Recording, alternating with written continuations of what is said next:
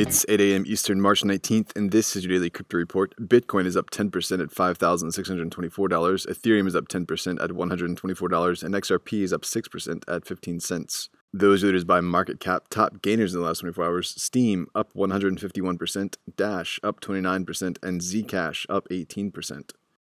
Today's headlines: the Steam token saw a huge lift in price thanks to Binance and Huobi vouching to support the Steam blockchain hard fork into the new Hive network. The hard fork is scheduled to take place tomorrow, and Binance will distribute the new Hive tokens to Steam holders at a 1-to-1 ratio.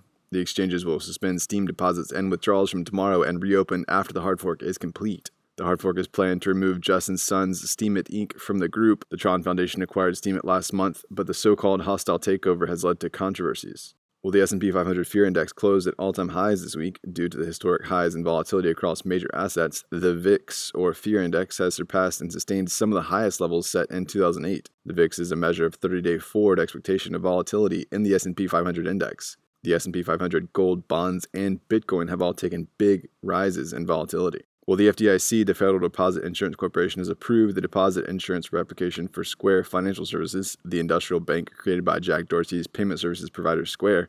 This is making a way for Square to have banking capabilities in 2021. Square has also revealed that it received a charter approval with the Utah Department of Financial Institutions. Square wrote that its primary purpose will be to offer small business loans for Square Capital's commercial lending business and to offer deposit products. And finally, Hawaii has announced a regulatory sandbox for digital currency issuers. They're calling it a Digital Currency Innovation Lab.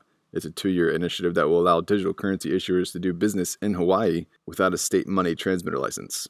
In a statement, the government of Hawaii said the insights attained will be used to guide legislation and determine the future of the digital currency in Hawaii. Companies are now able to apply for the Digital Currency Innovation Lab through May 1st, 2020. However, selected participants will have to demonstrate financial and technical expertise, as well as hold the necessary capital.